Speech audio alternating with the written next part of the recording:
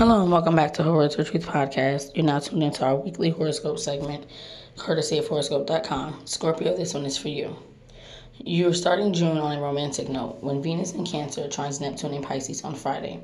This is a great day to go on a date or take a spring fling to the next level. Find pleasure in doing something fun and dreamy. Step outside your comfort zone during the Sagittarius full moon in your value zone on Saturday.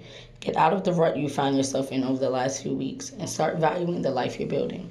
Say positive affirmations to boost your self-worth, and don't be afraid to treat yourself. Start by developing your relationships when Mercury conjoins Uranus in your partnership zone on Sunday. This is a great time to talk with the people you care about, from developing business contacts to ending feuds and leveling up relationships. Now is the time to get it all out.